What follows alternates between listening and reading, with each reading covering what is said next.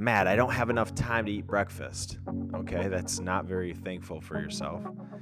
Matt, I don't have enough energy to exercise. Okay, why not? My family's too busy.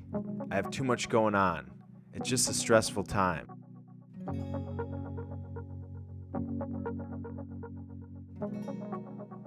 Hey there, welcome back to another Rest Eat Move podcast. And we got something a little different. We haven't done this before, but we're going to release two podcasts back to back. So this is a two-part series, but it's going to be released together.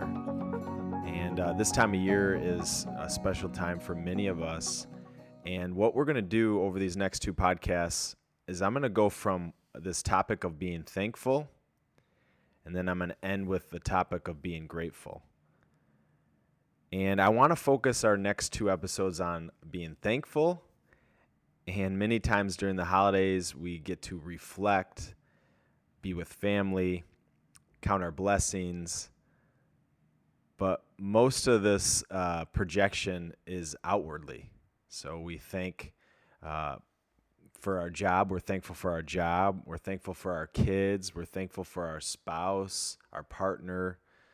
We're thankful for our community, the church, materials, the blessings we've been gifted. But one of the things that I've been thinking a lot about is we so often forget to thank ourselves. And this is the missing thanks.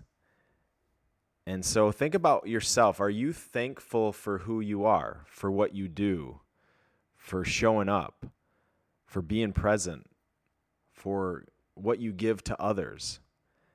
And I think this is one of the greatest thanks we can give, and I'll get to why that is shortly. But as we move into this holiday season, it can be stressful for many. It can be the greatest time of the year for many.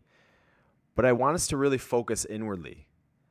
A couple episodes, previously we talked about this inward focus.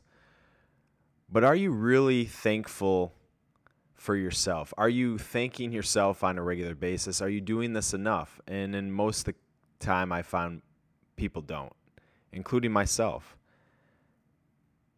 And I always evaluate people when I'm with them, how much time and energy they're devoting to themselves. Because if you're not giving yourself that space, it's impossible to give what you're capable of. And one of my observations is, no, we're not giving ourselves enough thanks. Matt, I don't have enough time to eat breakfast. Okay, that's not very thankful for yourself. Matt, I don't have enough energy to exercise. Okay, why not? My family's too busy. I have too much going on. It's just a stressful time. It's just how it is right now. It's just how it is as we get older. Just how it is in life right now. I feel guilty. So see, these are some of the observations that I hear. And so if we step back and say, okay, you're thankful for so much, but let's be thankful to ourselves. And I would say this is something that frustrates me. It makes me sad as I see it because we're moving so fast. And I really do know, if there's anything that I know we can only give what we have. And if we're not thankful to ourselves, it's going to be hard for us to show that thanks or that give to others. And if we don't go inward, we can never shine outward. So today, my message is pretty simple. It's short. I want you to be thankful for yourself, to yourself.